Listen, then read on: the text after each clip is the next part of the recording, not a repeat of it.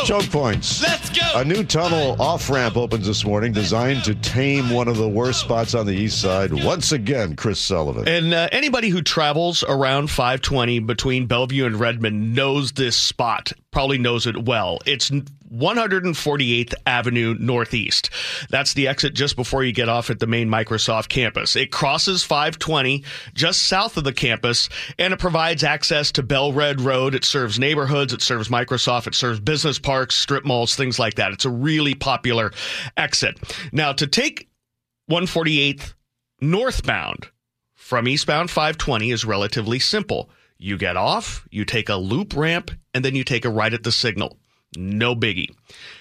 To head southbound is a lot more challenging, not because of the design, but where many people who get off at that ramp want to go.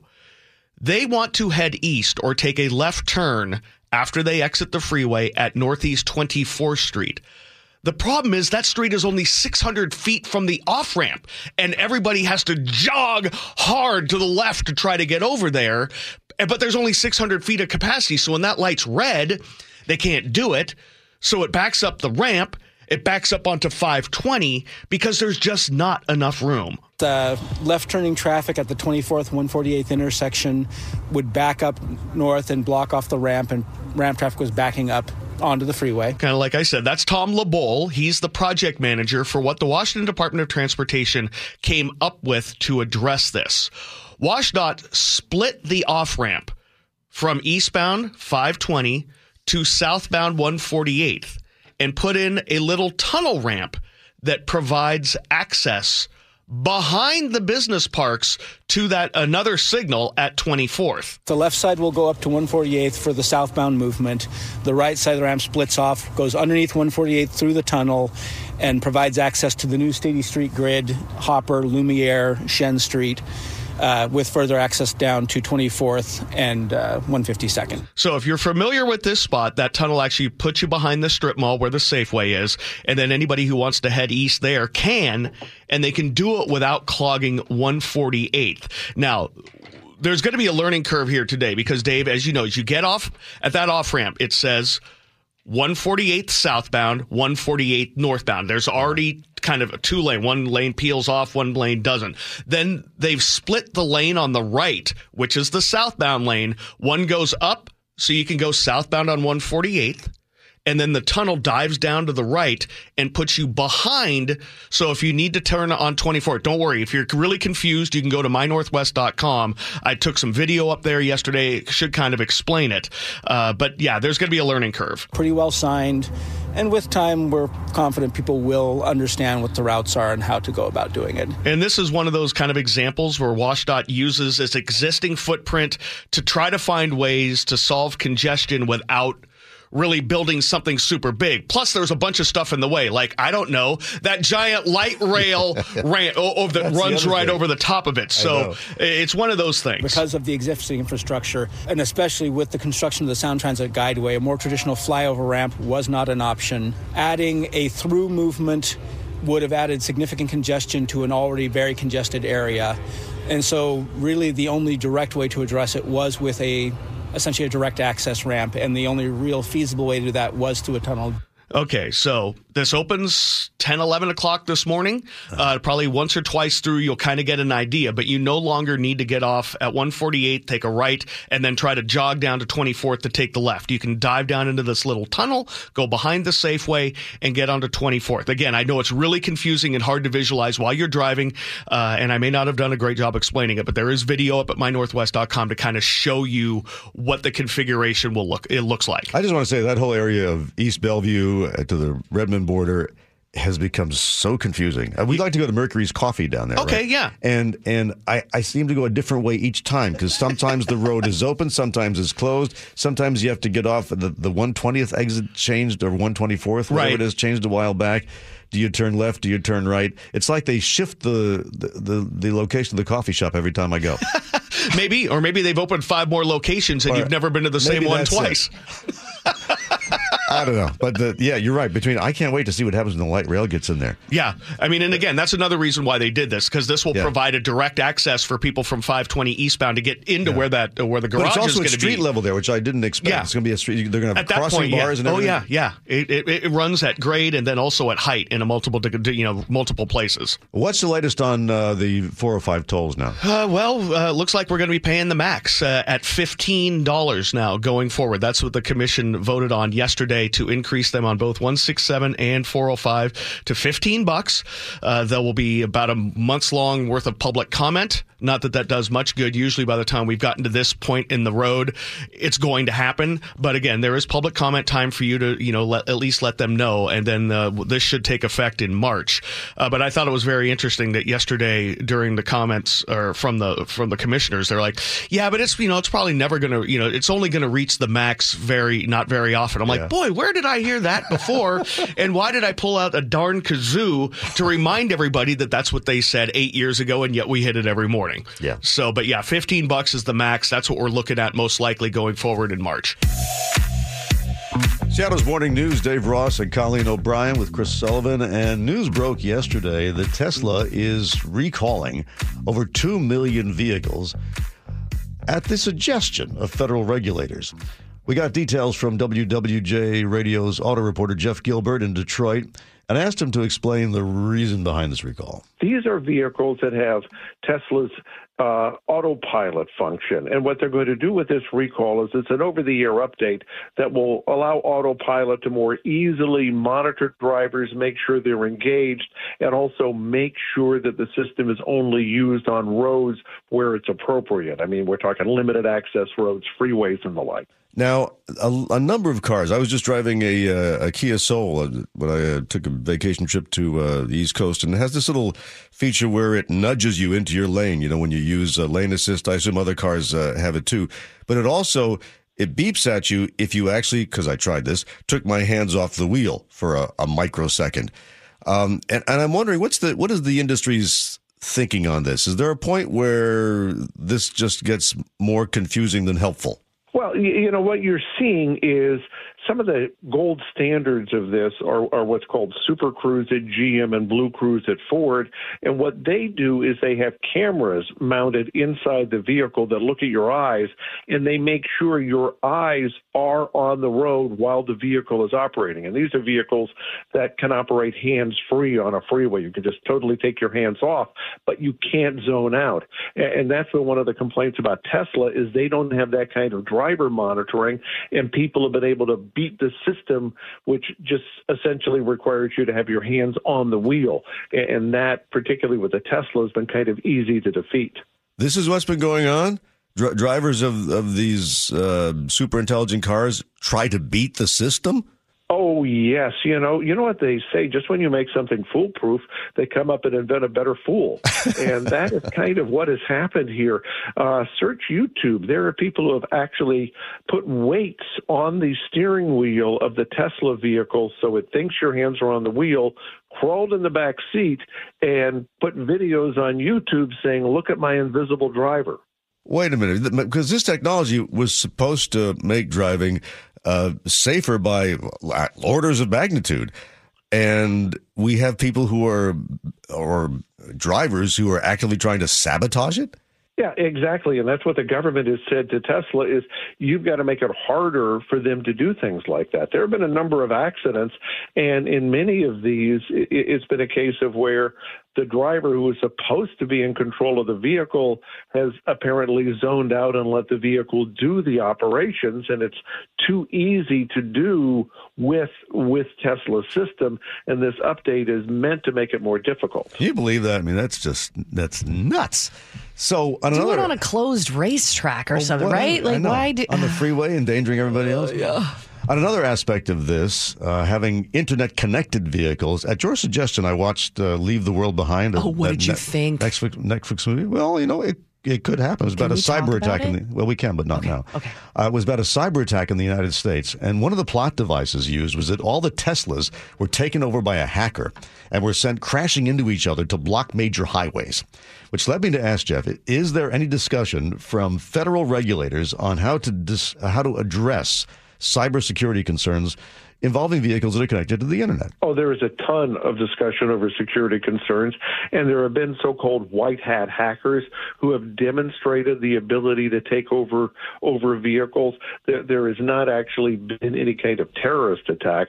For the most part, people who have tried to hack into vehicles and things like that are, it's good old-fashioned people looking for money, ransomware attacks, things of that nature. But again, that is something that is under heavy discussion in the industry. Car makers have hired these white hat hackers to try to patch some security issues. But bottom line is it's definitely a concern.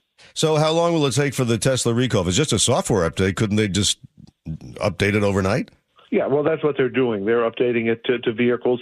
Most owners, my understanding is, will just notice that their system operates differently. It's not something anybody has to take a vehicle into a dealership for, things of that nature. Now, there are many safety advocates who say, hey, you know what, Tesla maybe should add some better hardware onto the vehicles. But at this point, it is a software fix only. By the way, on another matter, any progress in making sure that the Kia theft problem isn't repeated in some future model? That is a software update that cannot be done over the air. So that shows you how long it takes if you've got to take a vehicle into a dealership. There have been a lot of cases where Kia and Hyundai have set up clinics in cities so that they can do mass repairs. I can't tell you how far along that update is, but I know it's kind of slow going because there are so many vehicles involved. I guess what I'm getting at is, does that send a message to car makers to be a little more careful about making sure that there are adequate anti-theft safeguards in their cars? Oh, absolutely. I mean, all of the lawsuits stemming from it and negative publicity certainly sends a message to all car makers. Anytime anything like that happens, everybody's attention is grabbed because this is going to cost Kia and Hyundai billions of dollars. Host of the Car Chronicles, Jeff Gilbert of WWJ in Detroit. Thank you, Jeff. Thank you, Dave. Seattle's Morning News. Good morning. I'm Colleen O'Brien with Dave Ross and Chris Sullivan. Kevin Brassler from checkbook.org, executive editor of checkbook.org, joins us this morning to share some tips and tricks to make sure you are saving money, that you are not getting tricked this holiday season when you're out shopping. So I want to start with that because you have a whole section on checkbook.org about manipulative marketing tricks. Tell us about that. Yeah, we've come up with the 30 ways sellers like to try to manipulate their sellers, and they become quite sophisticated at tricking us into buying more and buying now, and especially to make us think we're getting great deals when, in fact, they're serving up the same fake discounts week after week, month after month. Let me guess one. Is it only one left in stock or 26 others have it in their cart? Right. That's part of it. You'll use price lineups where they'll show you a range of items knowing you'll pick the one in the middle. And also now because they're showing you an expensive one, you'll say, well, now it seems reasonable to pay $150 for this thing. But that's fake? Well, it's a way to kind of massage you into thinking, okay, this seems reasonable. They know you won't spring for the $1,000 item maybe, but now, $300 for a similar item seems reasonable. Wow. But the really big way, the most common way they manipulate us these days is with fake sales. We at our nonprofit group have been researching retailers, their sale prices for more than a decade now. And this has become so commonplace where almost every major retailer now presents something as a discount. They cross out a list price or a regular price and say, you're going to save 40% today or tomorrow or this week or whatever. But they rarely, if ever, charge that original price. There's actually an industry term for those crossed out prices. They're called anchor prices. Mm-hmm. And they exist only to make us think that the thing we're thinking about buying is worth more than it actually is, that it has this higher value dollar amount because they say, this is the list amount. As if this is the prevailing cost of the item. And then they give us a steep discount on that, $100 off or 40% off or 80%. And people are susceptible to this. Why? Because we're not out shopping in person as much as we used to. We're not price comparing. Well, they know, yeah. Well, first of all, it creates kind of a time-sensitive situation. You think, this is a special deal. I better jump on this now. It's 60% off. I better not even shop around. I mean, they're giving it away, right? Yeah.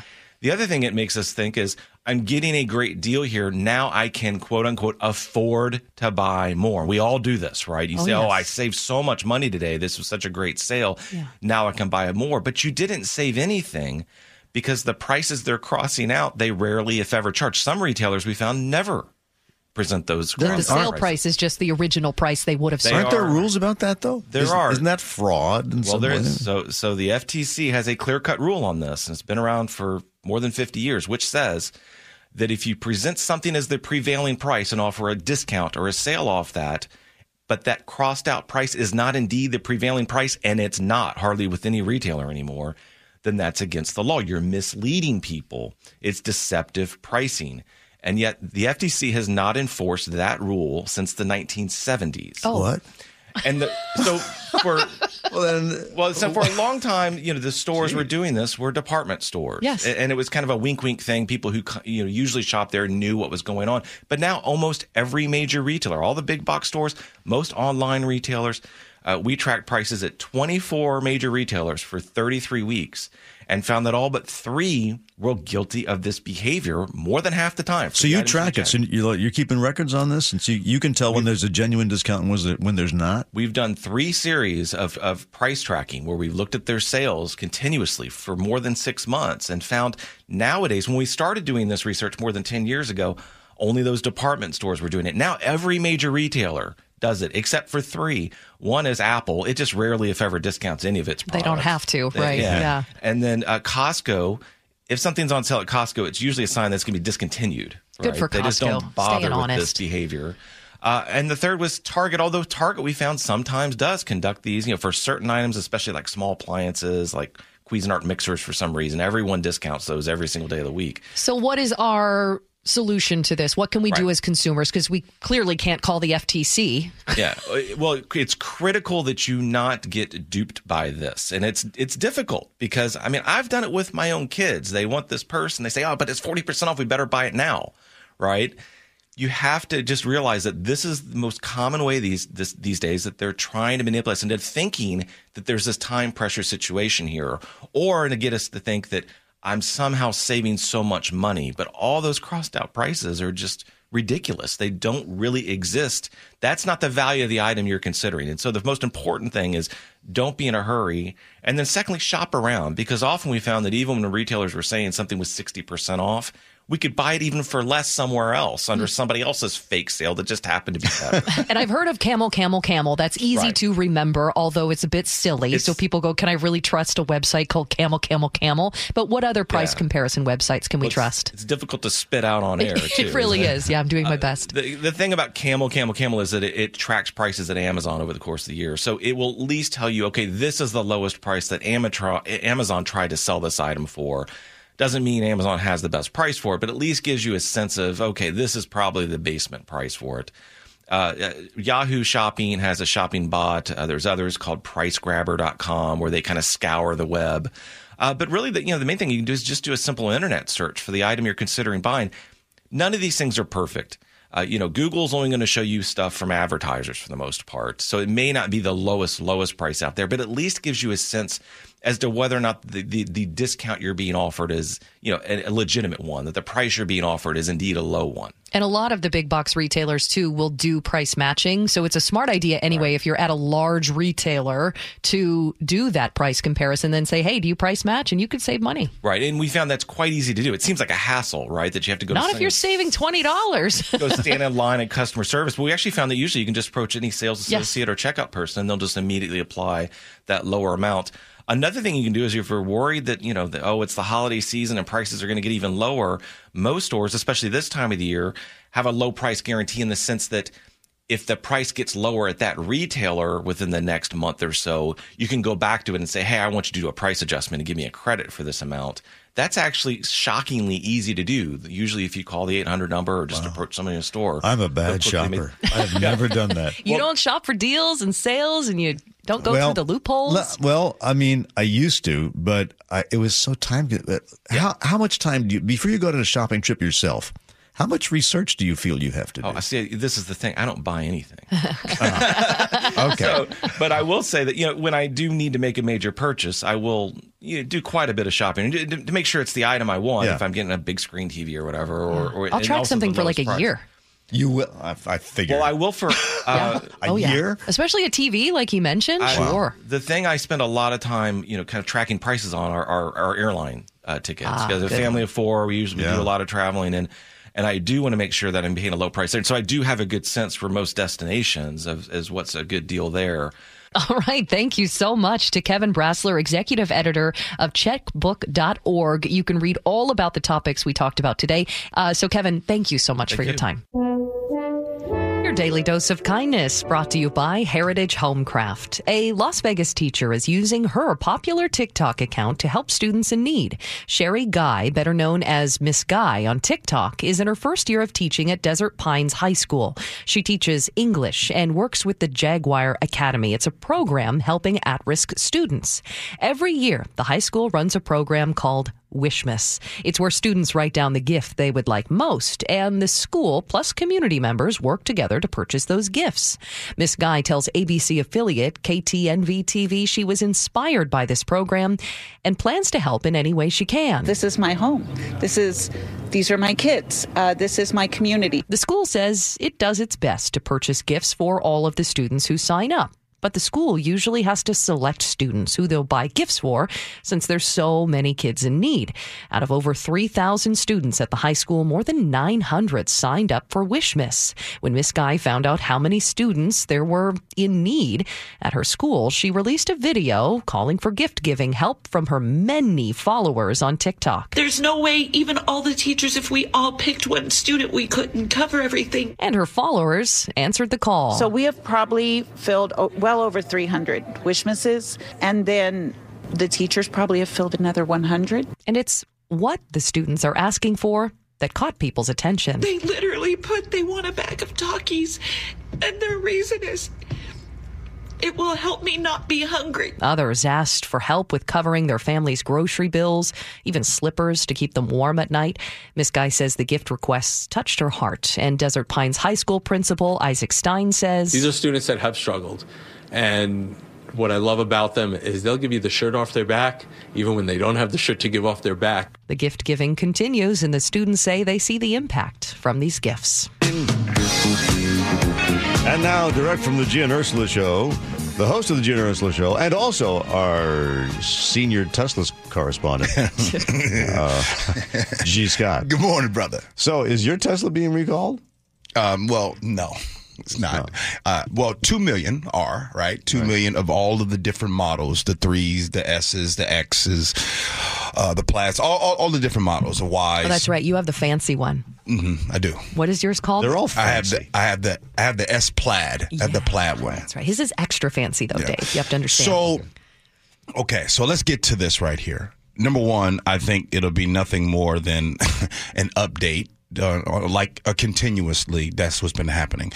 But what has happened in the past is this.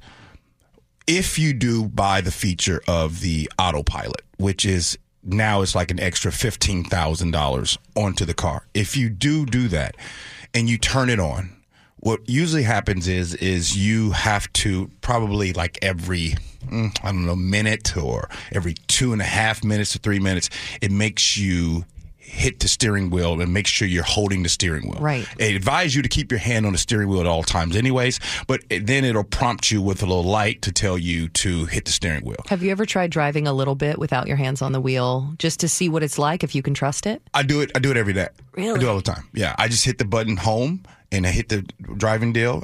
First I get through the gate, and then once I get through the gate, it can take me home. Was it nerve-wracking at first? Heck yeah, okay, it was. But now you trust it. Yes, because it's gotten a lot better. But I want to just tell you the difference in something that I went through. So I probably shouldn't admit this, but I will. There was a point in time that I would be behind the wheel sometimes, and it was on autopilot. And on the Y, my wife drives the Model Y Tesla. Mm-hmm. And on that one, sometimes I would just get on my phone, right? Mm-hmm. And it's on auto. And then when it prompts me to hit the wheel, I would go ahead, grab the wheel, and then go back to my phone. Wow. Well, in my Plaid, in the S Plaid right now that I have, when I drive in it, and I went to go try to do that in the beginning, it has cameras inside. It sees your eyes go down. It sees that. Cool. And it kicked me off the auto deal, right? And so those kind of things, you will lose your privileges if you get caught doing that. So now, wait a minute, they will not let you ever use it. Then you can't access it if you start if your behavior on there is How bad. do you earn it back? I haven't gotten to that point yet. Say something nice about Elon. No, that's interesting behavioral control. There must be some psychology there where Tesla knows that if the risk is too great and you lose your privilege, that you won't do that risky behavior. Right? You are being trained by Tesla. Okay. No, it's true. I guess it's kind of true. You're Also, following the rules because the risk is too great. And also, I do know this in driving in a Tesla. I know that when I'm driving, everything's being recorded. All right, all panels of my vehicle is being recorded. So if I'm going to be at fault, then it's going to be there's proof right there. The receipts. Right. So now I want to go back to, do I think that some of the models do need to get upgraded, need that update? Yes, because I don't think all models have the camera that's inside of the vehicle. So I just very seriously doubt that there will be a lot of people just going in, taking their vehicles in, but who knows? That might happen. But I think overall, Tesla has this bad rep out there, right? For non-Tesla users. I think Tesla users are very confident in their purchase, in their support of the company, and they have no problem with any. That's what I hear from so many Tesla owners. No doubt about it. Any negative information that comes out, they're like, no, it'll be fine. Right, because I'll give you an example. My wife was just rear-ended in the Tesla in her Model Y. What's today? I think on Monday. Is she okay? No, last week. Yeah, she's okay. And she got hit, rear-ended by a person with no insurance, of course. But guess how much? It's a little ding. Little ding. Whoa. $6,500 so far, and they haven't even gone inside of it yet. So it's going to be $6,500 right away. I'm bringing that up to say, you ain't got Tesla drivers out here without insurance. You for sure, you have insurance, you know what I mean? And you are trying to do the right thing because you don't want to be at fault and you don't want to have those things. And insurance is really expensive on those things. So it gets a bad rap. It shouldn't. Yeah, you have nearly convinced me of that, G. Oh, are you going to get one? No, I can't afford a Tesla. Are you kidding me? I spent all my money on a house. Oh, that's right. $1 million. I have no more money, G. No more. G. Scott at 9 o'clock on KIRO News Radio. Seattle's Morning News. Let's get an update now on the two Evergreen State College students who apparently suffered carbon monoxide poisoning inside campus housing.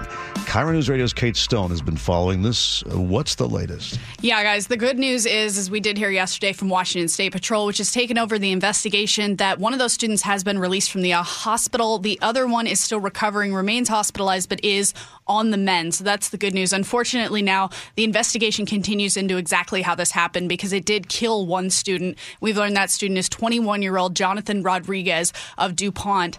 And what I can say about this is when you think campus housing, you're not exactly thinking what I saw, which is these are kind of modular apartments, which are sort of single story, I would say, small houses, essentially, that can house about 3 to 4 students like each. But big as a shed? I'm not going to say shed, but bigger than a shed. Okay. It sort of reminds me of sort of, I mean, it's modular housing, so it's hard to... A shipping container? Shipping container, kind of like size? a double wide, yeah. but a little bit higher quality, obviously. Okay. So a small house, single story, and...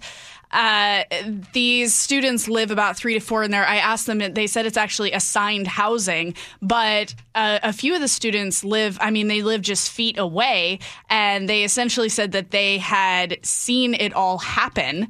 Jacob Benjamin is one of the ones that I talked to, and he said that he actually watched this happen, and he was pretty traumatized by the experience.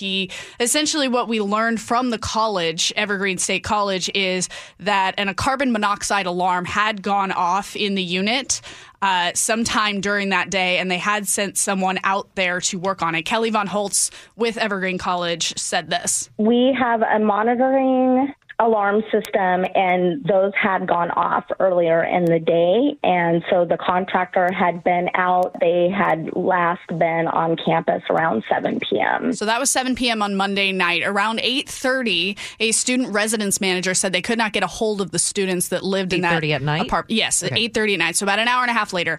and an officer from Evergreen State College, along with some firefighters, knocked on the door, and they couldn't get a response from the students. They broke down the door to find 3 students, apparently overcome, unconscious, and they were carried out. And a lot of the students that lived in, again, this is about 9, 10, maybe a dozen buildings kind of in a circular area there. A lot of them didn't even realize what had happened until the next day when an email went out from the school. And Jacob, who I talked to, he said that somebody came by a couple of hours later, but didn't tell them anything, just said, we just want to make sure everyone's okay, and then left again. I have a soundbite on that, but I can't find it at the moment. But what we were wondering this morning is, so a student has died, 2 were sent to the hospital, 1 has since been released. And typically when we hear of carbon monoxide poisoning, it's during a cold snap and somebody has brought their charcoal, grill in, or they have their generator inside the house, and that's what contributes to it. Right. But we have heard nothing about where this carbon monoxide came from. And that is something that Washington State Patrol is now looking into, because it's not really clear. We weren't able to get a look inside or anything like that. It's not exactly clear where if there was a problem inside of the housing, which all appearances are that there were, where exactly that came from, when the alarm went off, and the school says that it did go off, why the problem was apparently not fixed, or if it was fixed, how these students still ended up getting carbon monoxide poisoning. How are these units heated? Is it electricity or is it gas? The understanding that I have from the students and from the school is that there's a water boiler. How up to date that is kind of a question, and that's actually something that I was talking to the next door neighbors who are also students, and keep in mind this is assigned housing, and they were essentially saying this is an ongoing problem there with maintenance issues. There was one of the neighbors, Chris Pennington, who lives next door with Jacob. He said they've had a hole in their roof for 4 days. And this is kind of what he said about the situation. I want the school to succeed. Honestly, this is a very unique place. But when this kind of stuff happens, it's just going to kill the school. And I don't want that to happen. Because who's going to send their student here when this kind of stuff happens? Now, Washington State Patrol, which has taken over the investigation, says they have brought in out-of-state specialists to track down where this is coming from. We brought in an out-of-state firm, a forensic engineering firm that specializes in carbon monoxide investigations. And they spent the day with our detectives on site doing forensic analysis. That was Chris Loftus. He's with Washington State Patrol. And yeah, he says that they're doing everything they can to kind of track this down. But at a memorial yesterday for Jonathan Rodriguez, some of the students were pretty outspoken and sort of shouting at administration officials that someone needs to take responsibility for this. And students like Jacob said that this is causing real concern from their parents. My family knows about this, and they're like, there's no way you're staying here. Like, you're coming home right now. Now, I did talk to the executive vice president, Dr. Dexter Gordon, of the college, and he said they are aware of maintenance issues and have been in the past, but it is something they're continuing to work to improve. With an infrastructure that was built at the end of the 60s, you can appreciate that there are challenges. But he says something like this has never happened on campus before. But the students say that other things, like they pointed to a water pipe that they said exploded last summer. And they said this is a symbol of ongoing maintenance issues and also staffing issues at the college. And now with Washington State Patrol taking over the investigation, they're trying to determine who, if anyone, is at fault for this or if it was just a tragic accident. It truly is. This sounds like really substandard stuff. What's your impression? What's happening to Evergreen? I mean, once upon a time, it seemed to be pretty well financed and well attended, but it sounds like those days are gone. It's tough to say, Dave, because I can say that I didn't get a look at all of the housing, and I can say that it's certainly not the type of dorm-style housing that I had when I attended college. Like I said, these are a lot of scattered houses, for lack of a better term. How old are they? They are old. They were built in the 1960s. Oh, okay. Most of the campus was built in the 1960s, and the infrastructure, as you just heard from Dr. Gordon, is... We have college campuses that date back to the 1800s, and they update them from time to time, so this kind of thing can't happen. Right, exactly. Really, and the school did point out that they have carbon monoxide alarms inside of the units, so it'll be interesting to see if those failed. But it is interesting that there was a contractor apparently there an hour and a half before these students were found. ground working on what appeared to be a problem. But again, there's a lot of details we're still waiting on, and that's why Washington State Patrol says they are going to get to the bottom of it. One of our texters had said, this is the most confusing thing I've ever heard. And I wrote back, I said, you're not alone. There's a lot of missing information on something that should be more clear cut. Right. Nobody's wanting to say anything, though, because they don't want the liability at this point. Yeah. Definitely. Yeah. Somebody's died. Yeah. Kind News Radio's Kate Stone. Thank you, Kate. Thanks for listening to Seattle's Morning News, the podcast. I'm Dave Ross. And I'm Colleen O'Brien. You can find our podcast weekday mornings right at 9:30. And if you subscribe, you will never miss the Daily Dose of Kindness.